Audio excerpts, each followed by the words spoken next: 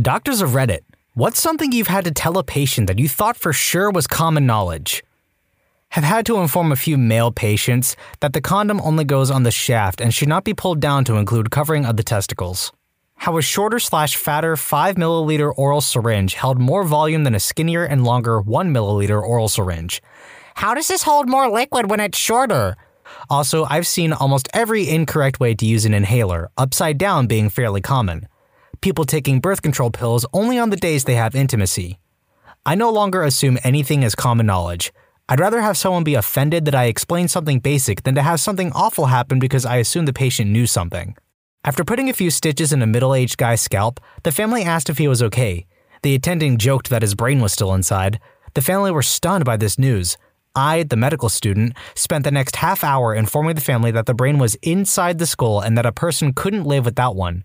They thought that the brain was just a turn of phrase to reflect a person's common sense rather than an actual organ. Sort of the same as what they thought about the heart. I'm not a doctor, but I'm an ER nurse. I had a patient come in for an STD check. She was very upset and continued to tell me that she only had one partner. Progressing through my assessment, she further divulged that even if he was sleeping with other people, it shouldn't matter because he uses a condom every time and he makes sure to wash it thoroughly after every use. I asked what she meant when she said he washes it after every use. She explained that he washed the condom with hot water and soap before he used said condom again.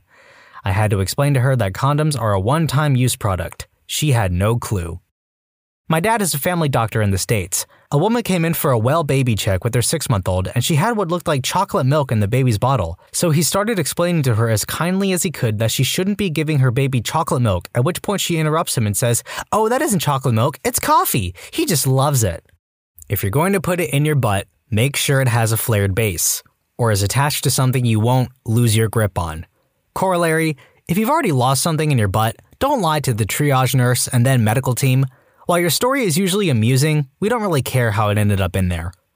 Pediatric nurse here. I've told more than one parent that their infant should not be drinking Dr. Pepper out of their bottle, or any other vessel for that matter. Viagra does not prevent STDs or pregnancy. Not a doctor, but a paramedic. During clinical time in the ER, 17-year-old came in with a bloody rectum/anus. Apparently she wasn't wiping after using the bathroom and it was basically really bad diaper rash. So the nurse had to call social services and explain to this girl proper wiping. I'm a veterinary technician. I once had to explain to a client that the ticks she had been frantically trying to remove from her male dog's belly with tweezers were actually his nipples. I also told her she had an extremely well-behaved patient dog. Not a doctor, RN in the ICU. I've seen some really stupid people over the years, but a few weeks ago, a patient's family member got into a verbal altercation with me over the fact that I was trying to freeze his mother to death. He kept pointing to the digital thermostat displaying a temperature of 23 degrees Celsius. We're in the US, by the way. When I gently explained to him that 23 degrees Celsius is not at all cold, he just kept pointing to the display and shouting, "You don't think 23 degrees is cold? It's 23 freaking degrees in here!" and acting insane. After multiple attempts to explain to him what Celsius is by myself, the charge nurse, house supervisor, and security, we finally gave up and had him escorted out. He was a man in at least his late 30s who's graduated high school and had never heard of Celsius and Fahrenheit. He literally thought we were making it up in an attempt to conceal my efforts to freeze his intubated, critically ill mother to death. Slightly graphic warning. Another vet here. Dead bodies decompose. If you leave your dead dog I euthanized in the back of your car on the hottest day of the year, don't come crying to me when its belly fills with putrefying gases and bursts. Demanding I cover the costs of reupholstering your car might be considered a little rude as well. A hospital is open 24 hours a day, 7 days a week for medical emergencies. So the next time you have a stroke on Friday, come in on Friday and don't wait for the weekend to pass. A child cannot have inherited any genetic traits from someone the mother has previously been with. Only one man is the biological father. My wife and I were trying to get pregnant, and due to possible complications, we were talking to an obstetrician. Towards the end of the visit, he tells us in all seriousness, "Just so you guys know, you have to stop using condoms if you want to get pregnant." We just stare at him a bit and say, obviously? And he just shakes his head and says, "You'd be surprised. There's been a few couples that really didn't realize that." My grandmother was the ignorant one getting and explaining. She was 18 and in labor with her first child. She was the kind of lady to wear pants in the late 40s. The nurse looked her up and down and told her to put on the labor clothes. So she took off her top and bra and got on the bed. The nurse is really confused. "Take off your pants too." "Why? It comes up my belly button, right?" asked Grandma. No, darling, it comes out the way he came in. ER nurse here had to explain to a 27-year-old female that this bleeding she was having for a week every month was normal and why. She had 2 children, by the way. My mother is a nurse and has been for over 25 years. The only story of hers that makes me sick is the story of a man who could not afford Viagra. So he reasoned his cock gun should do the trick, right? It'd stay in there and keep him ready. So he put the tip of the gun in his urethra and filled himself up. Long story short, don't do that. Don't, for Christ's sake, ever do anything even remotely like that. Podiatrist buddy told me this one. Lady has to have foot amputated and is given waiver forms to sign pre-op. Buddy asks if she needs time to think about it. She's very nonchalant and doesn't seem to care much what they do. He gets suspicious and probes a bit as to why she's not more concerned. She says she gets that they have to operate and it's okay because the foot will grow back. He then has to explain she's not a salamander. Things get a bit more serious. Okay, but like salamanders are cool? Imagine if we could regrow our limbs like salamanders. That'd be sick. Not a doctor, but a nutritionist. I work with a lot of different patients and I have tons of stories about food stupidity. Had a lady have bariatric surgery. Your stomach gets surgically stapled smaller. And her mother kept trying to force her to eat real food the day of the surgery when she was on a liquid diet. She would eat it, puke, rip her stitches out, repeat. We had to ban the mother from seeing her because she would literally blackmail and guilt trip this poor lady into eating a whole pizza, barf it all up because her poor post-surgery stomach couldn't handle it, and end up ripping out stitches and causing enormous pain because her mother was positive that she would die if she was on a liquid diet for a couple days. Another lady I was seeing for clinicals was diabetic, and she would come in every week with stupid high blood sugar levels, 250 to 260-ish, not knowing why they were so high. She kept a record of everything she ate, and all of her food intake seemed fine. One day, her husband came with her, which was weird, and he ninja slipped me a note while shaking my hand. It read, "Ask her about the Quick Trip slushies. She doesn't believe me that they have sugar in them." So I asked her if she was having any soda, lemonade, tea, ice cream, shakes, or slushies, and she told me, like a light bulb had gone off in her head. "Well, I have been drinking about 3 of the 48-ounce Quick Trip slushies every day for a while now. They're just so good. And they aren't food or drink, they're slushies. So they don't have any sugar in them, and I don't need to record them." It was so hard to convince her that those are so full of sugar it isn't even funny. But seriously, 3 a day on a type 2 diabetic? It was one of the stupidest things I've ever heard in my life. A nursing home called 911 for a patient who was having difficulty breathing. When we arrived, a PA was standing in front of the patient, vigorously fanning the old lady with their hands. She looked at us and said, "I'm giving her some oxygen because we couldn't find a portable O2 tank," and keeps flapping her arms. Remember, this is a physician assistant, probably making $100,000 a year. I informed her that she could stop now, and my partner and I did our best to wait until we were outside to burst out laughing. Going off on a side tangent here, some people don't handle stress well. I volunteer as an emergency first responder, but one of the funniest cases I've seen of was out of uniform in an airport. A larger gentleman who suffered from COPD had taken a 6-hour flight. Upon getting through security, he had collapsed and was having difficulty breathing. The first person on scene to help the guy was a firefighter. I was second on scene, younger and smaller than the firefighter. I'm 6'3" and not skinny. This guy was just huge. So I'm letting him take lead as I run through making sure EMS is on the way, checking this guy's vitals, stabilizing his head and neck, big guy, went from conscious to unconscious quickly and fell straight down, and getting a history from his family. In the meantime, the firefighter's kinda starting to panic a little. He may have been new, or just the fact that he was out of uniform and not expecting it through him. Either way, as the man regains consciousness and I start running through a quick GCS test, which involves me and the gentleman talking to each other and treating for shock, the firefighter tries to retake the guy's vitals. He fails to find a pulse. Understand at this point I am communicating with the patient. He's not completely lucid, but he is speaking to me and groaning. Having failed to find a pulse, the firefighter assumes this gentleman is in full-on cardiac arrest and begins to attempt to apply an AED to his chest. I say attempt because, along with being large, this gentleman was somewhat hairy. Now, in any first aid course for anyone that involves teaching one to use an AED, one of the first things you cover is that the razor in the kit is there in case you need to shave someone. The firefighter, having failed to realize that talking probably means the patient isn't in cardiac arrest and that he is having trouble getting a pulse because the patient is larger, then fails to shave the guy's chest. This leaves the patient with the 2 contact pads hanging off of his chest hair, but very much not in any way contacting his skin, while I've just started to realize what the firefighter was trying to do. At that point, fortunately, an older woman arrives and identifies herself as a trauma nurse, who are, by the way, just about the best people to have on your side if something like this happens. She tells him to go talk to the family, takes lead, and everything goes smoothly from then until the airport medical folks show up and take over. Unfortunately, I'm having trouble not laughing the whole time at the image of the firefighter staring intently at an AED that can't possibly give him a reading on the condition of the now conscious and lucid patient. TLDR, even people who should know better sometimes lose it under stress. Had a lady measure her baby's temperature by preheating the oven and putting one hand in front of it while the other hand was on the baby's forehead. She told the nurse her baby's fever was about 250 degrees. Lady, you either think you're the Human Torch or you don't understand how conduction works. I had an old lady come in with a massive bleed in her brain. She was pretty much gone. I had to explain to her tearful son that there was nothing we could do. He said that he loved his mama and he'd give anything for her. So he asked us to give her his brain for a brain transplant. I actually was left speechless for a minute and then had to spend another 20 minutes explaining why that was not possible. Mom brought her kids to the ER after they ate all of their Halloween candy because they had tummy aches. They were still eating Reese's peanut butter cups when they were in the exam room. I had to explain to her that they need to cut back on the candy, and she looked at me like I had 3 heads. For almost a month, my friend had random pains. Bruises started showing up randomly. He looked ashen, and what we first thought was him being lazy was actually him not having any energy. Finally, his girlfriend got him to agree to go to the doctor, who sent him to the ER, where it took several doctors to figure out what was wrong, either because none of them had actually seen it in real life, or they didn't think someone could be that stupid. Quote the doctor, "You have scurvy. Eat a freaking orange." Ooh, I've got another one. Inhaler technique. So we're told to always show a patient how to take an inhaler if they are new to them, and that we should check technique every so often. Yeah, you think. How hard can it be? Well, my senior once noticed that a patient was getting repeat prescriptions for an inhaler every week rather than every month. We brought her in to find out why. Oh, it just doesn't seem to work very well. I press it up to 50 times and it doesn't help. We were in shock over this. Salbutamol inhalers taken in excess, we're talking like 10 puffs taken in an asthma attack, can give you a thumping headache, a tremor, and a dry mouth. How is she taking 50 and not noticing? We asked to see the technique. Yeah. Turns out she was spraying it onto her chest.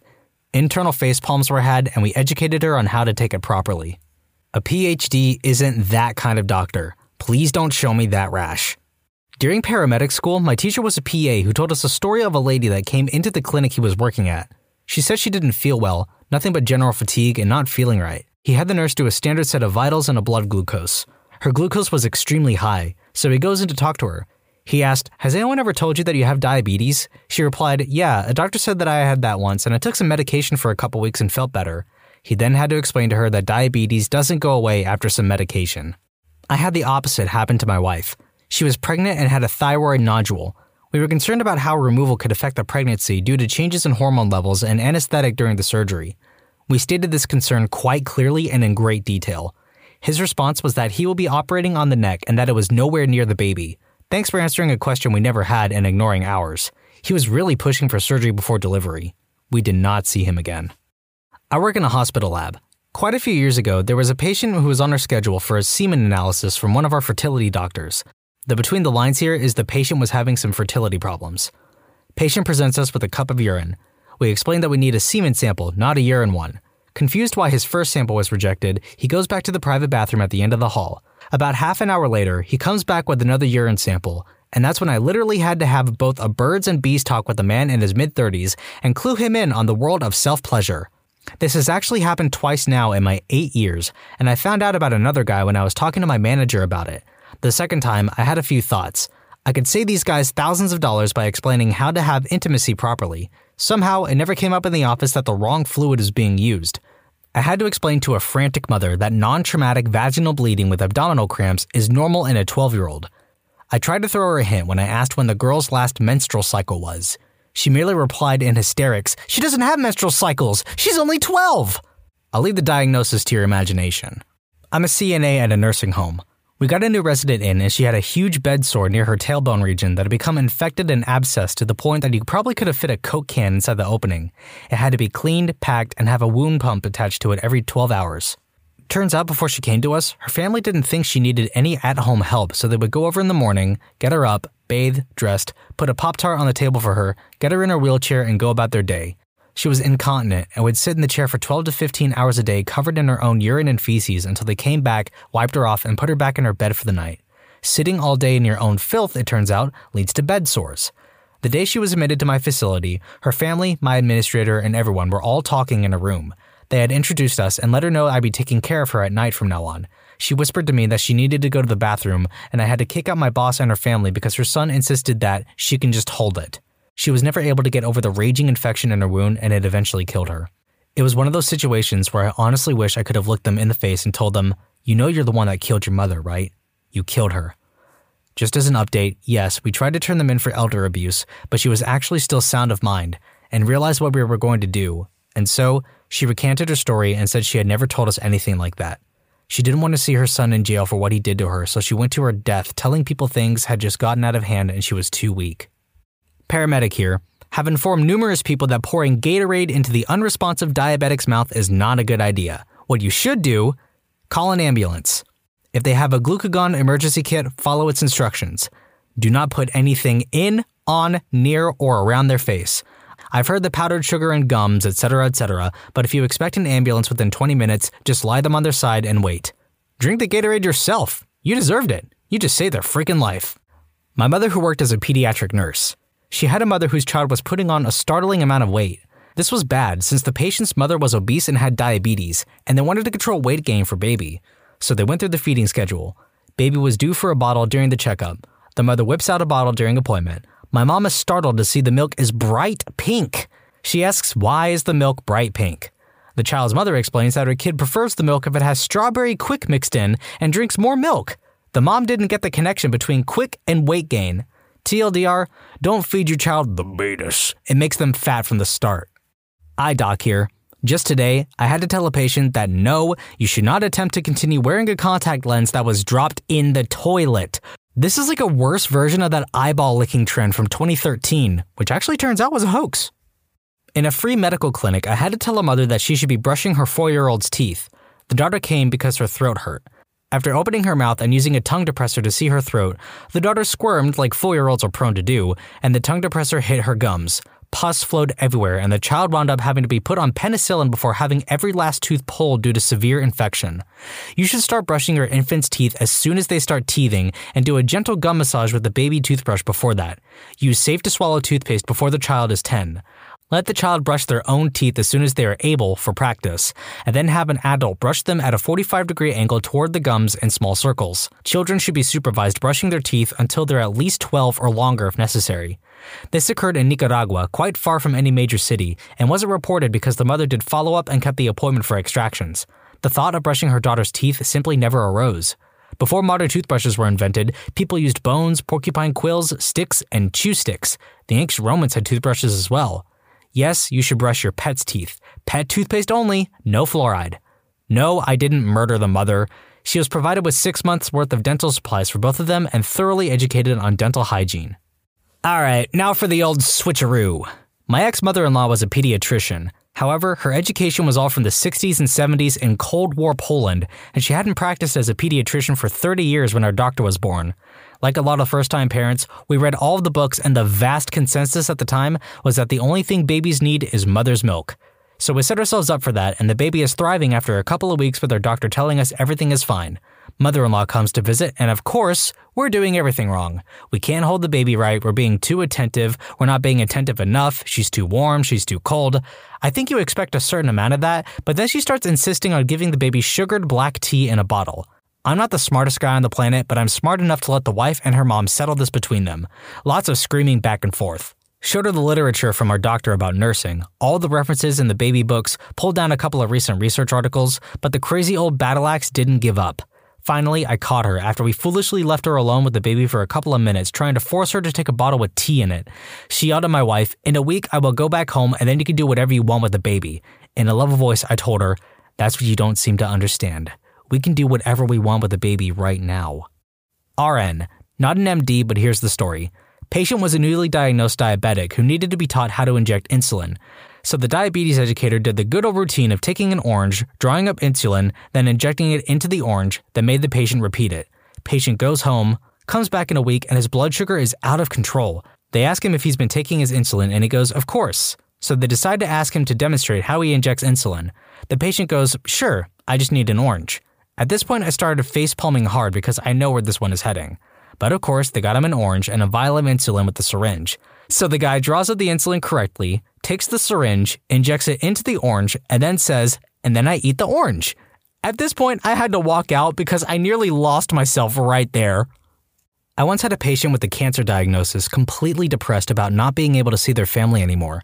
I was confused because I had spoken with this individual's spouse and extended family who seemed supportive. There wasn't any indication of family problems.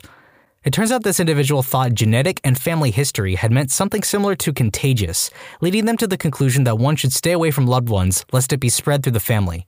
That was one clarification I was so happy to give. To those wondering how such a misunderstanding is possible, keep in mind that we ought not to judge. Not everyone has the benefit of a good education, nor is everyone part of a generation and culture that has always had medicine and science in their lives. Other times, language and jargon can be a barrier to understanding. I was not the physician that failed to communicate the issues effectively, but we were all glad that at least his problem could be easily dealt with.